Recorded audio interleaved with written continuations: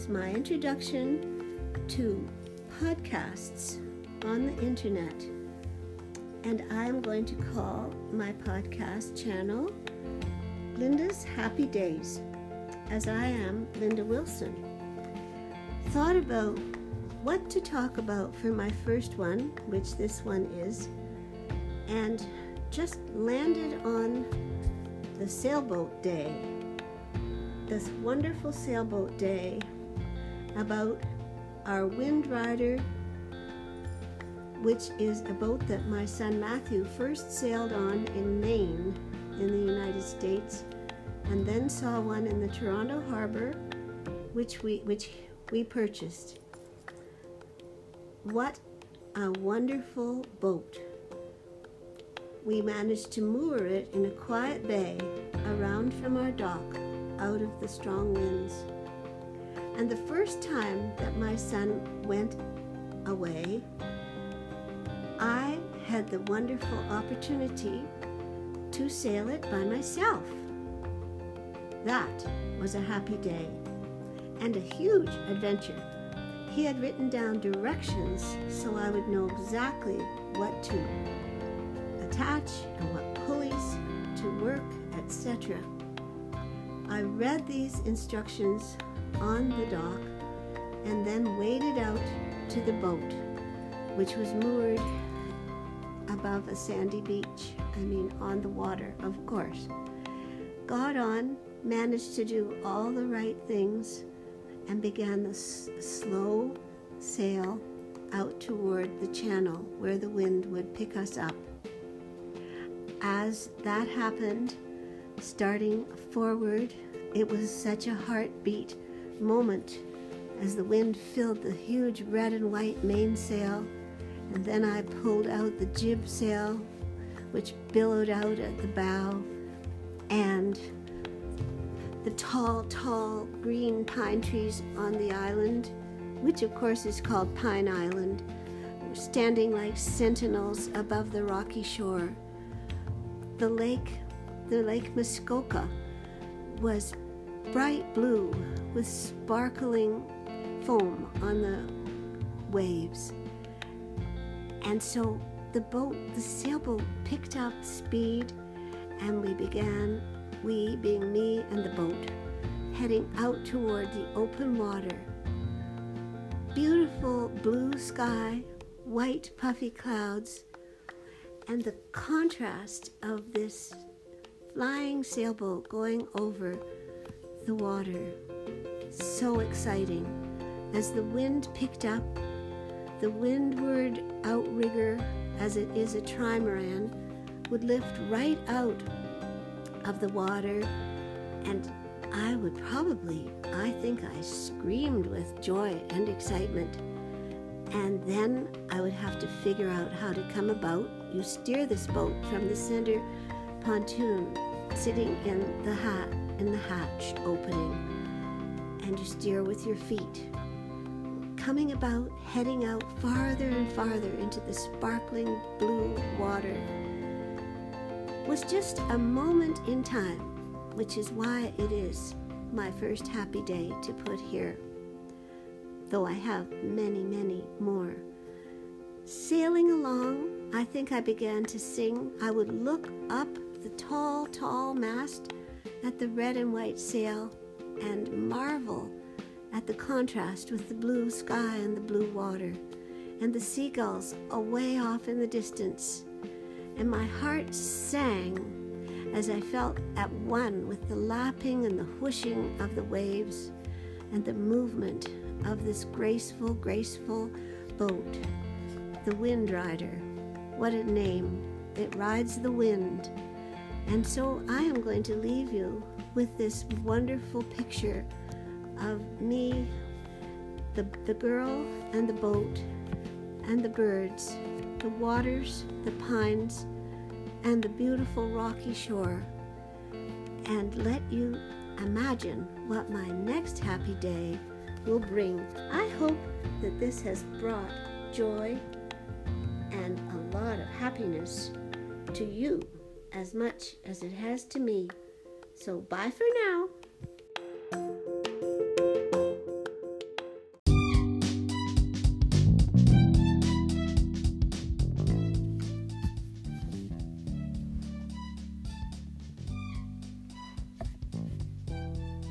Hello and a welcome back to Linda's Happy Days.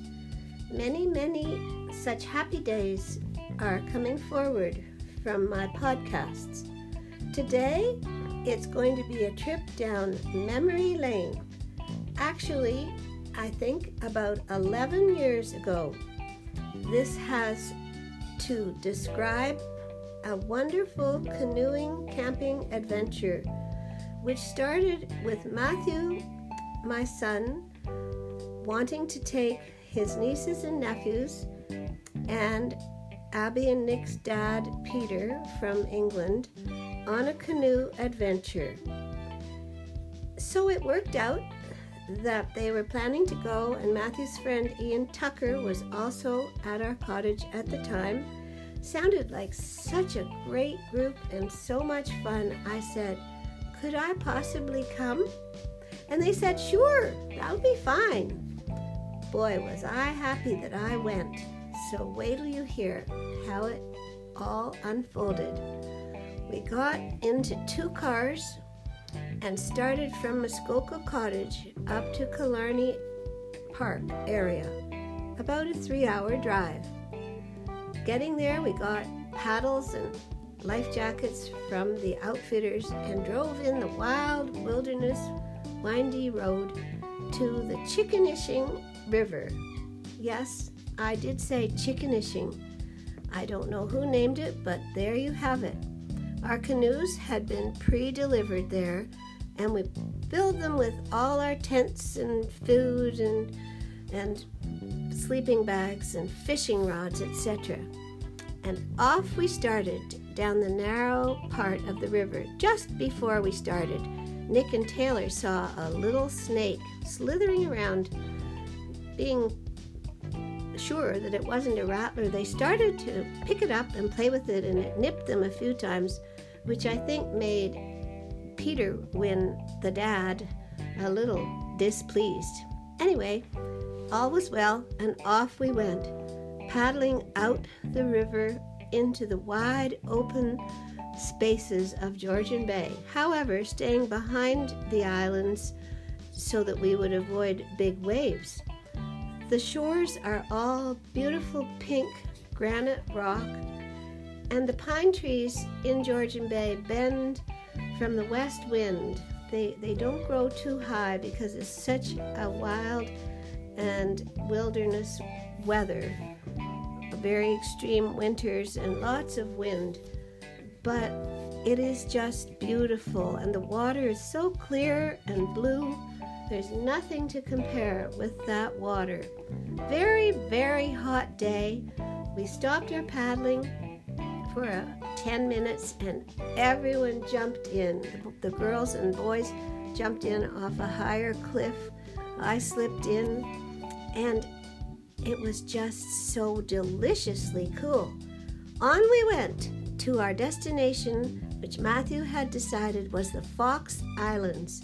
He chose the one that was the highest, a great bouldering rock, 100 feet high in the middle and quite a large island. We pulled up our canoes on the pebbly beach and turned them over to keep them safe. And up we climbed, up and up with all our supplies. First putting our tents up on the other side facing the open water, and being so excited to be having this adventure. I think one of the first things we did was that Nick went over with his fishing rod, not everybody, just Nick and Taylor. And before very long we heard shouts. Oh! Nicholas had caught a large pickerel, very large.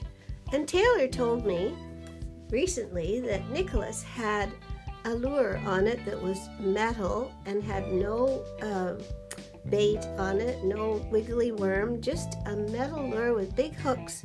And the pickerel jumped right up and grabbed it and was caught. Well, Taylor had been just explaining to Nicholas that you had to put special bait, worms, and little bits of artificial grass to hide the hooks. Anyway, that was pretty funny because Nicholas caught that fish on that big hook. following that, we had 2 nights and almost 2 days to be camping. We had the most wonderful meals. Matthew has freeze-dried food. We had perfect places for our tents. We had perfect weather and a great sleep the first night. The next day, we got up, cooked breakfast up on top of the rock. I think it was bagel surprise. What a meal. You have very fresh bagels. You put butter and brown sugar in the big frying pan, and then you douse in the bagels in pieces, rip them up. Then you stir in cream cheese, and it melts in with the rest. Cut up fresh slices of orange and apple, and people piled their plates so high. They just loved that breakfast. Later on, I think, this was when my grandchildren, Emily, I believe, was 13, Nick was 11, then came Taylor, who was 10, and Abby was 9. So I think at one point, Emily and Nicholas swam around out to a rocky shoal out of the water and had their own little visit, chatting and seeming like young teenagers having a lovely visit.